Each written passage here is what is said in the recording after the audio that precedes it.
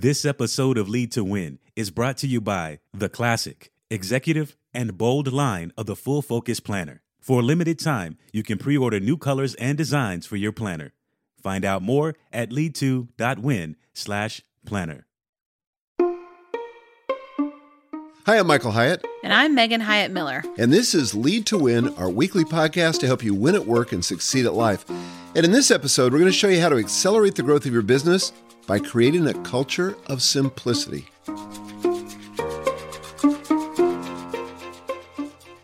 There is nothing that will slow you down and drive you crazy like complexity. And it seems like it multiplies in the dark, doesn't it? It does, and it's the enemy of speed. It is. And it invades every part of your business processes if you're not careful, from hiring to purchasing to project approval to, financial management. And worst of all, it makes you less agile, which really puts you at a disadvantage in the marketplace, especially in our current climate. But it can be so frustrating as a leader. So that's why we're going to dig into this topic today and show you how to simplify and really address the complexity that just naturally wants to creep in all the time. Well, I'm excited about this topic. I value simplicity, although I don't always achieve it. But we've got Larry with us as usual to kind of guide us through this conversation. And I'm especially excited today because we have Joel Miller, your husband, Megan. I mean, I know you know that, but for our listeners, who's our Chief Content Officer, who has kind of been the champion of simplicity in our organization. And he's here to kind of represent for the simpler way of doing things. Hey, guys, and welcome, Joel. Hey, man. Well, how serious a problem do you think this is? I mean, we know it's frustrating when you have to go through some sort of bureaucratic process to get projects approved or to get things moving, but how serious is it? Honestly, it's hugely serious. Part of what makes it so serious is it's so insidious because the complexity doesn't happen all at once. You don't get kind of like thrown in the deep end of the pool and everything's, crazy complex and everything takes forever and it's a lot of work to get approvals, but it happens little by little. And it's always by good intention. Somebody adds this layer of complexity because it's the answer to a problem they're trying to solve. But then over time, people forget what problem was trying to be solved, and now it's just a layer of stuff, and it just these things layer on top of each other until you're tied down, sort of like Gulliver. The easiest decisions are usually additive, and so they just accumulate, almost like plaque in your arteries. Really true. Until one day, something bad happens. You didn't say anything about my Gulliver analogy. Didn't you think that was good? It's a perfect analogy. Yeah. Yeah. There's lots of little people doing meaningful things, but it all ties you down. Exactly right. Yeah. Well, Chris Zook and James Allen in The Founder's Mentality, they say growth creates complexity, and that's really what you've just talked about, and complexity kills growth. Can you talk a little more detail on how does this tie you down? What does this prevent you from doing when you have these layers of complexity? Or maybe, what do you mean by complexity? Well, I think as you grow, one of the things that happens is your team grows, your number of customers grow, the more components of your supply chain come into play, and all those things have to be managed. And as you're adding, as Joel was saying, the communication, for example, is not one person to another person. It's one person to 30 people or 100 people. And you need some kind of system for that. And that's natural and not a bad thing. But the problem is that systems, especially when they're not thoughtfully integrated or they're too many, can create friction. And that really slows you down. And that's really what we're talking about here, is these kind of layers of systems that you have to wade through to get anything done, where in contrast, at the beginning, early in your business, there just wasn't much that stood between you and taking action. And now there are all these things that are in between you. Well, let me give you a concrete example in our business. So back in the old days, 5 years ago, when somebody wanted to do something in our company, they might just pitch it in a meeting to me or to Megan, and we'd give it the green light right there, or we wouldn't. And so then they were off to the races. Now, because we're trying to manage a lot more resources and a lot more people, and there's an organizational impact, now we require that people fill out for any major initiative something we call a recommendation briefing form, but it's essentially a proposal, and it's got the costs and all that. Well, that takes time. And then they have to get on Megan's calendar in particular to get her approval on it. So that introduces a certain level of complexity. And by the way, it's not bad. It's a good thing. I think it's a discipline that we're exercising as an organization. But you get too many of those things, set up, and you're going to slow down the organization. You're going to slow down the speed of innovation, and you're going to slow down your ability to react to the marketplace. You lose agility in the middle of that if you're not careful. The challenge with any growth of systems like that is they create their own complexity, and complexity breeds complexity.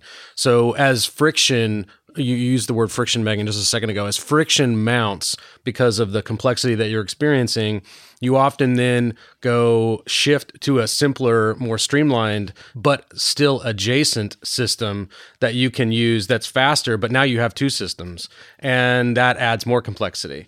And the more of those elements that are in play with each other, you don't have simply like arithmetic growth. You have like orders of magnitude growth of complexity because all those elements interact with each other in new and additionally complex ways. We have an example of where that happened with us with writing software. Mm-hmm. So initially we were everybody was sort of operating in Evernote. We'd write something and we could share a link out. And then some people started using, not going to say who, Workflowy, and then some people were using Google Docs, and then some people were using Notion.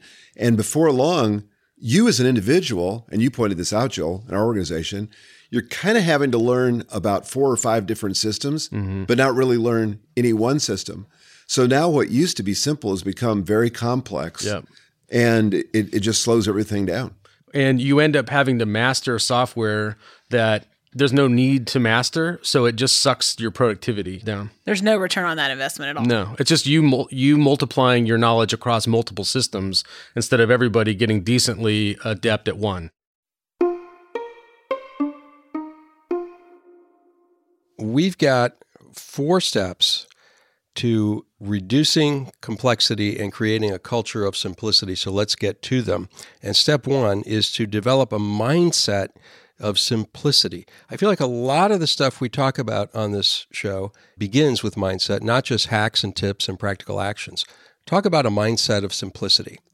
Well, I think what we want to create within our teams is a bias towards simplicity, where we just believe that simplicity is better. And so we're always on the lookout for where the complexity creeps in, because it will. It's kind of like weeds in your garden. I mean, it's not like you're ever going to just, root them out completely. They're always going to be kind of encroaching. And so what you have to be looking for is how can we constantly be trimming back and hate complexity, know that it's the enemy and kind of go to war against it. That requires a lot more creativity and effort on the front end, but saves you a ton of time and effort and friction later on.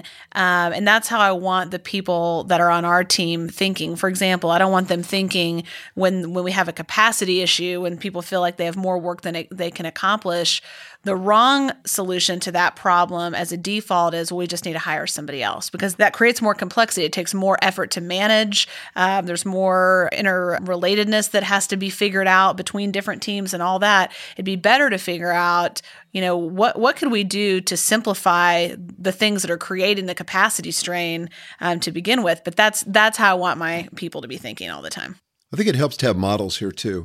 And that's where I think, Apple, for me at least, is a great model of simplicity, because the thing that I think Steve Jobs pushed that organization to do was to constantly take away everything in a feature set until only the essential stuff remained.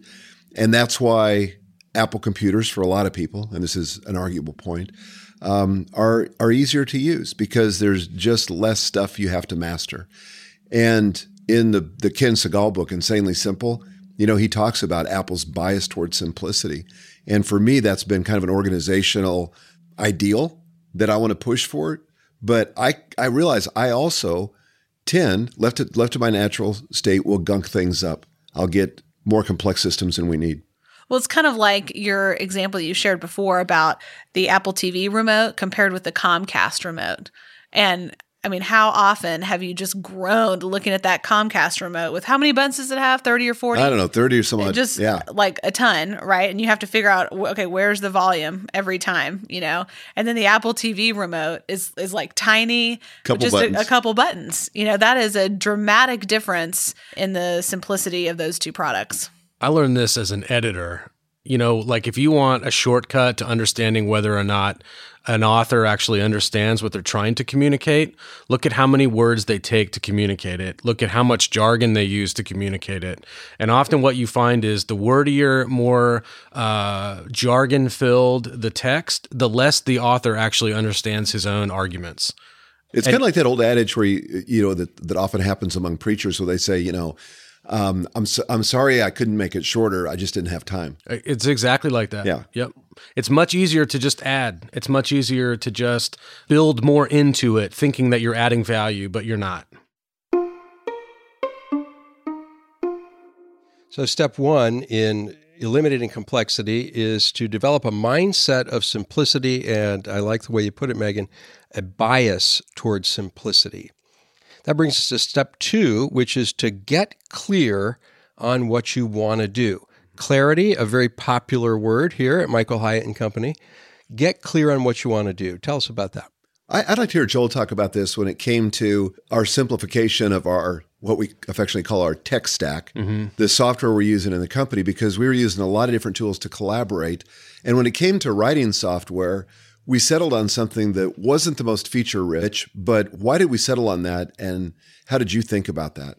Well, Larry, when you say you got to get clear on what you want to do, that's exactly one of the reasons complexity develops, is people are not clear on what they want to do. They kind of want to do this or that or the other thing. They've not really thought through it clearly. And so they end up opting for just multiplying answers to vague questions instead of being clear.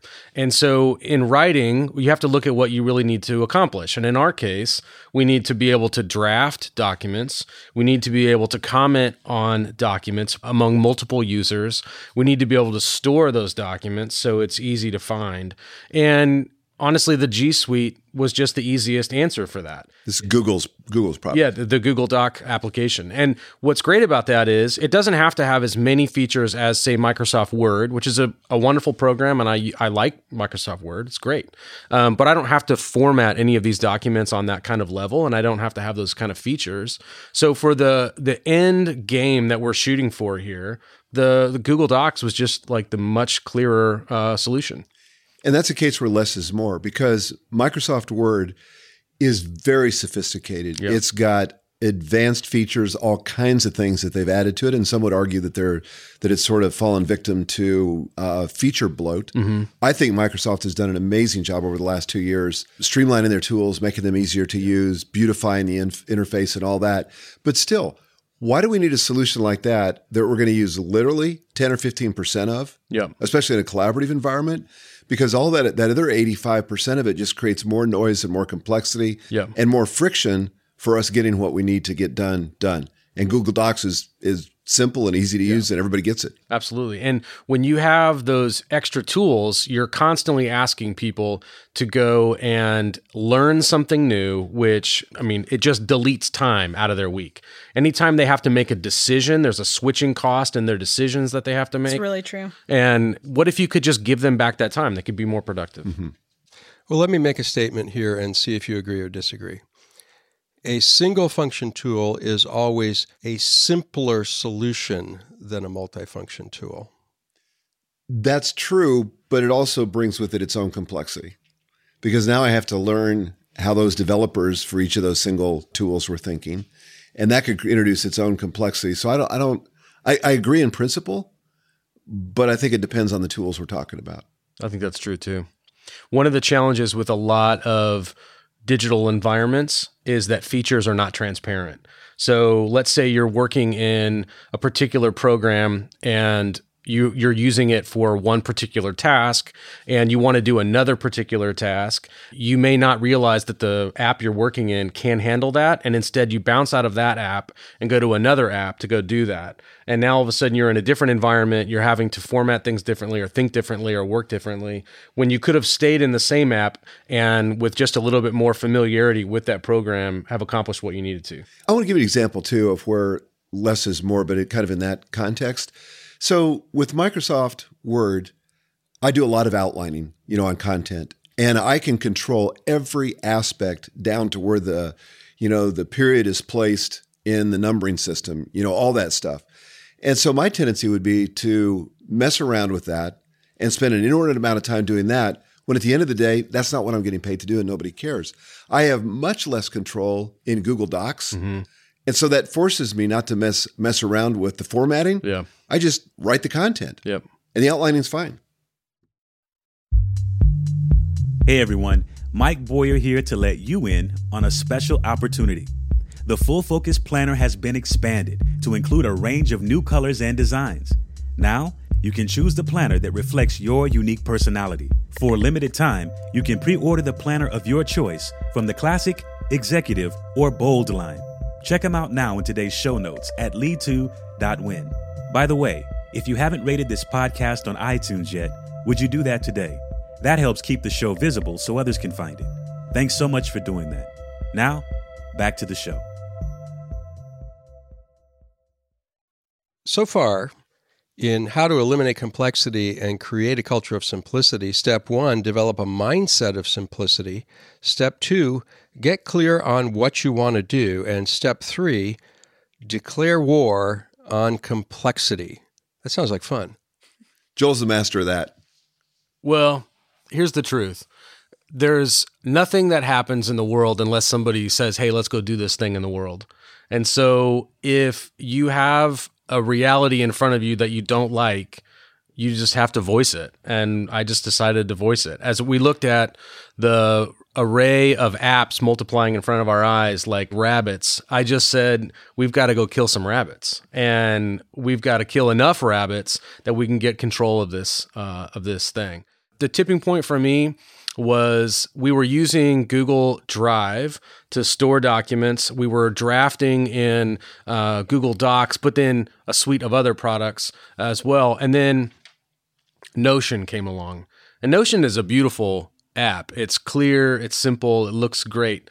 But there's a switching cost in moving from the array of apps that we had to Notion. And unfortunately, the half switching cost is even worse. Yes. And that's kind of what ended up happening was we had some people migrating to Notion, but we had other people still using Evernote, other people still using Google Docs, other people still using God knows what. And the result was chaos. And I just thought, we have to take a stand for simplicity here, and we just have to root out these other apps. They're great apps, but they're just not great for us as a team.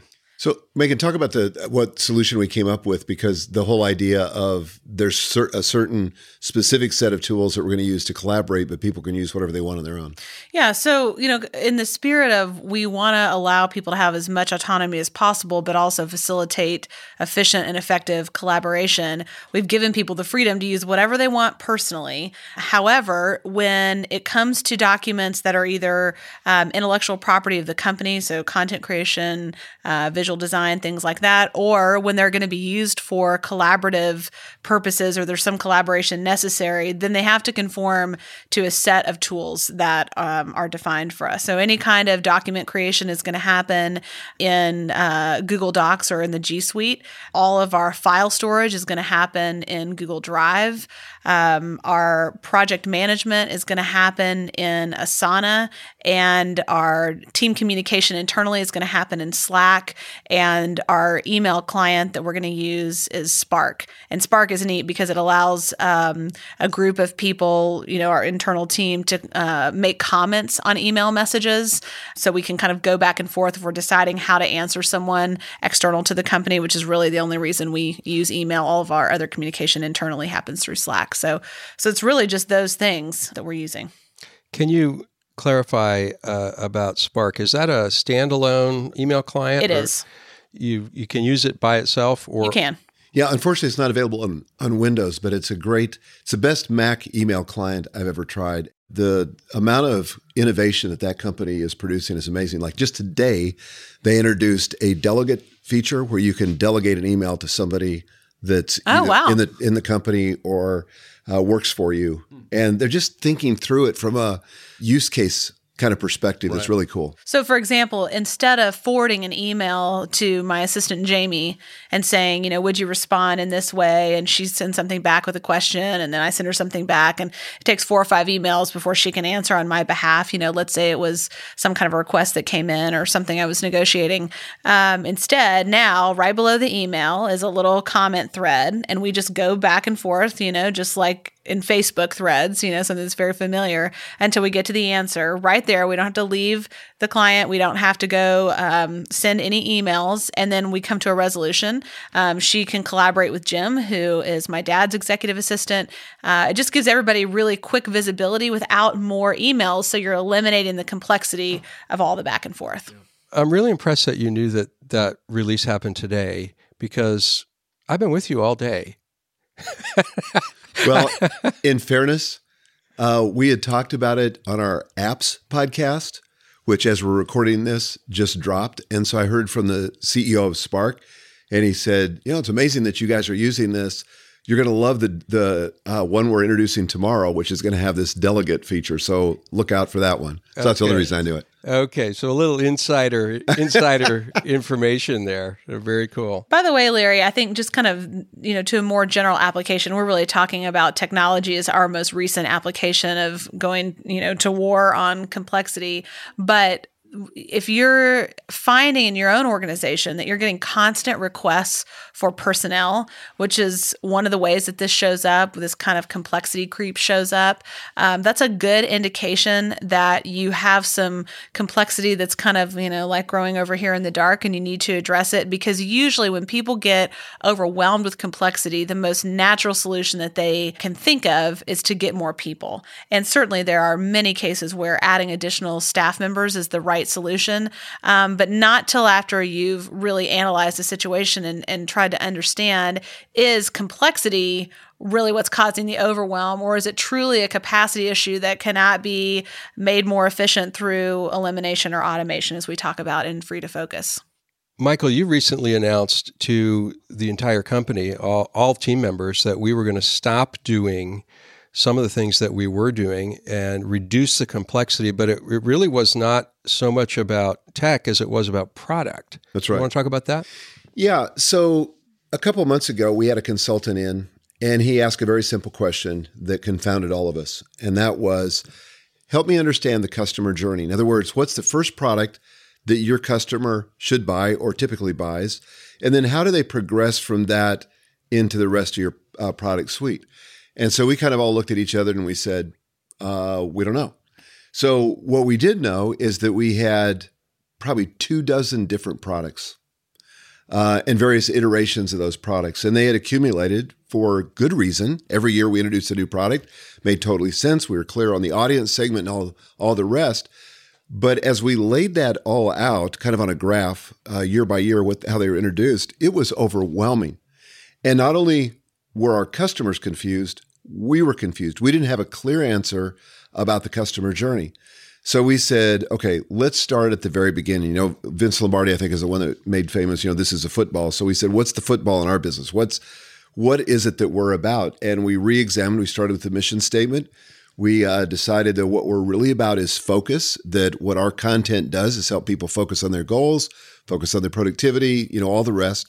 And so we made a very bold decision to retire entire product lines like Best Year Ever, like Free to Focus, and to take the best of that and roll it into a simpler customer journey and a simpler product offering. So out of that came the Focus Leader. And now we have a very simple point A to point Z kind of customer journey. Everybody knows what it is. I can draw it out from memory. And it's clear, and it makes everything so much easier because we were doing so many events, so many product launches, so much customer service related to that web of product offerings that it was killing us.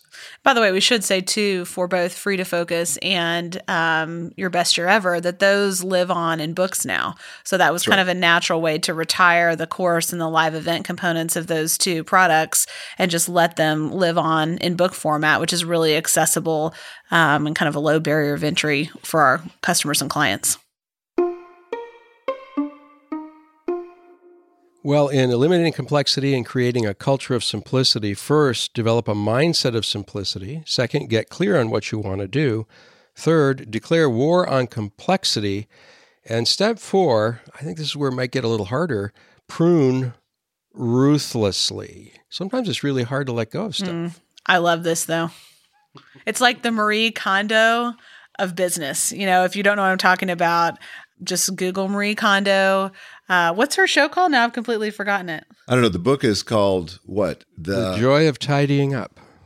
Yeah, the show. I think the show is called Tidying Up. It's on Netflix, and it's fantastic, and it will get you inspired about radical pruning in all areas of your life. But I think it applies to business too. And the truth is, there really isn't room for sacred cows. You know, you have to look at your business with objective eyes and not nostalgia, not ego. And that is hard, especially if you've been around a long time, especially if you're the founder or you were kind of in the founding team. But that'll get in your way, and you'll end up hanging on to things for the wrong reasons, not because they're really a part of your future, but because they were a part of your past. This really is a form of hoarding. It is. Right? It's no different. You know, you can hoard stuff that's digital. You can hoard stuff that has to do with product, customers. You know, people don't want to let go of an audience segment because it generates some revenue. But the thing I've found is anything that's going to be healthy requires pruning. I don't care if it's your hydrangeas or your roses or your business.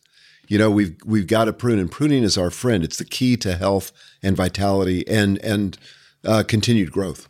I approach this, you know, as an editor. Again, this is like my background, and it's fundamental in writing, in publishing, that without good editing, you will have bloated, nearly indecipherable texts.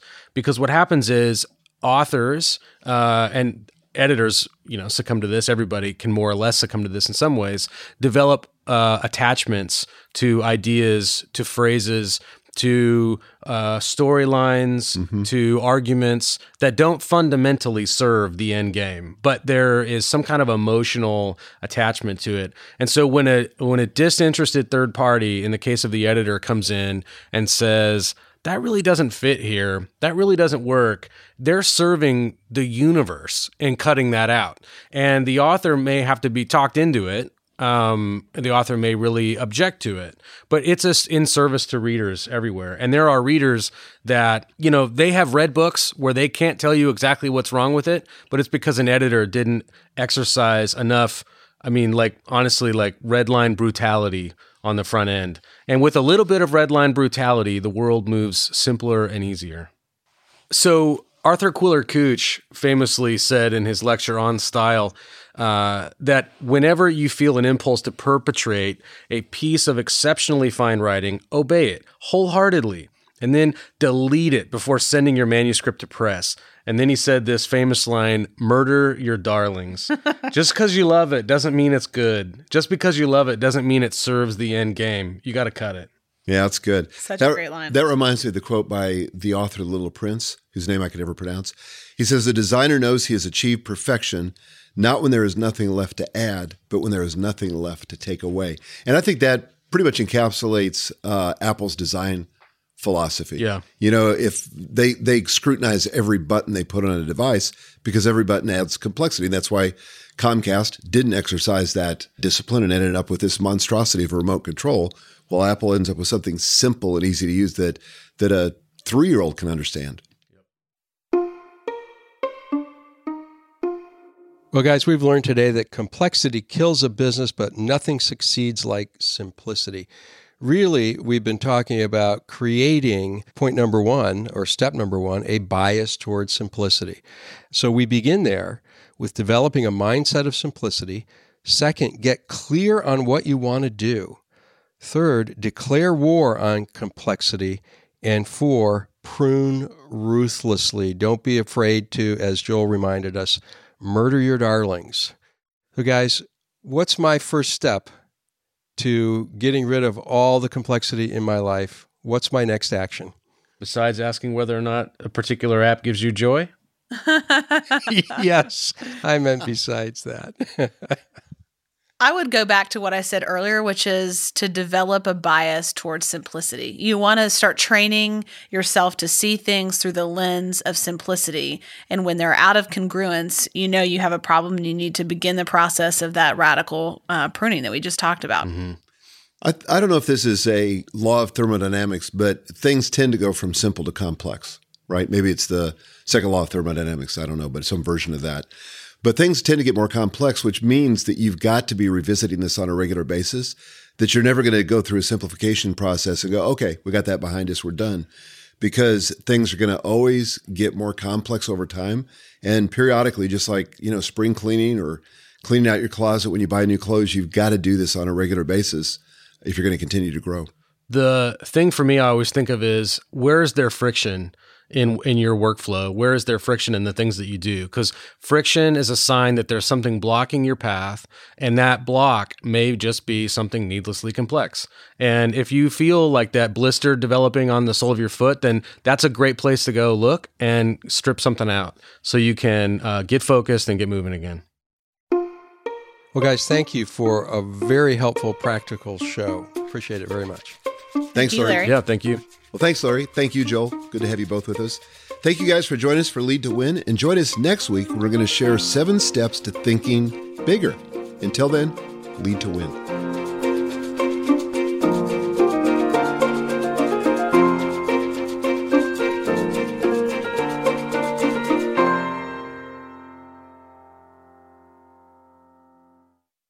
This episode of Lead to Win has been brought to you by the classic, executive, and bold line of the Full Focus Planner. For a limited time, you can pre-order new colors and designs for your planner. Find out more at lead2.win/planner.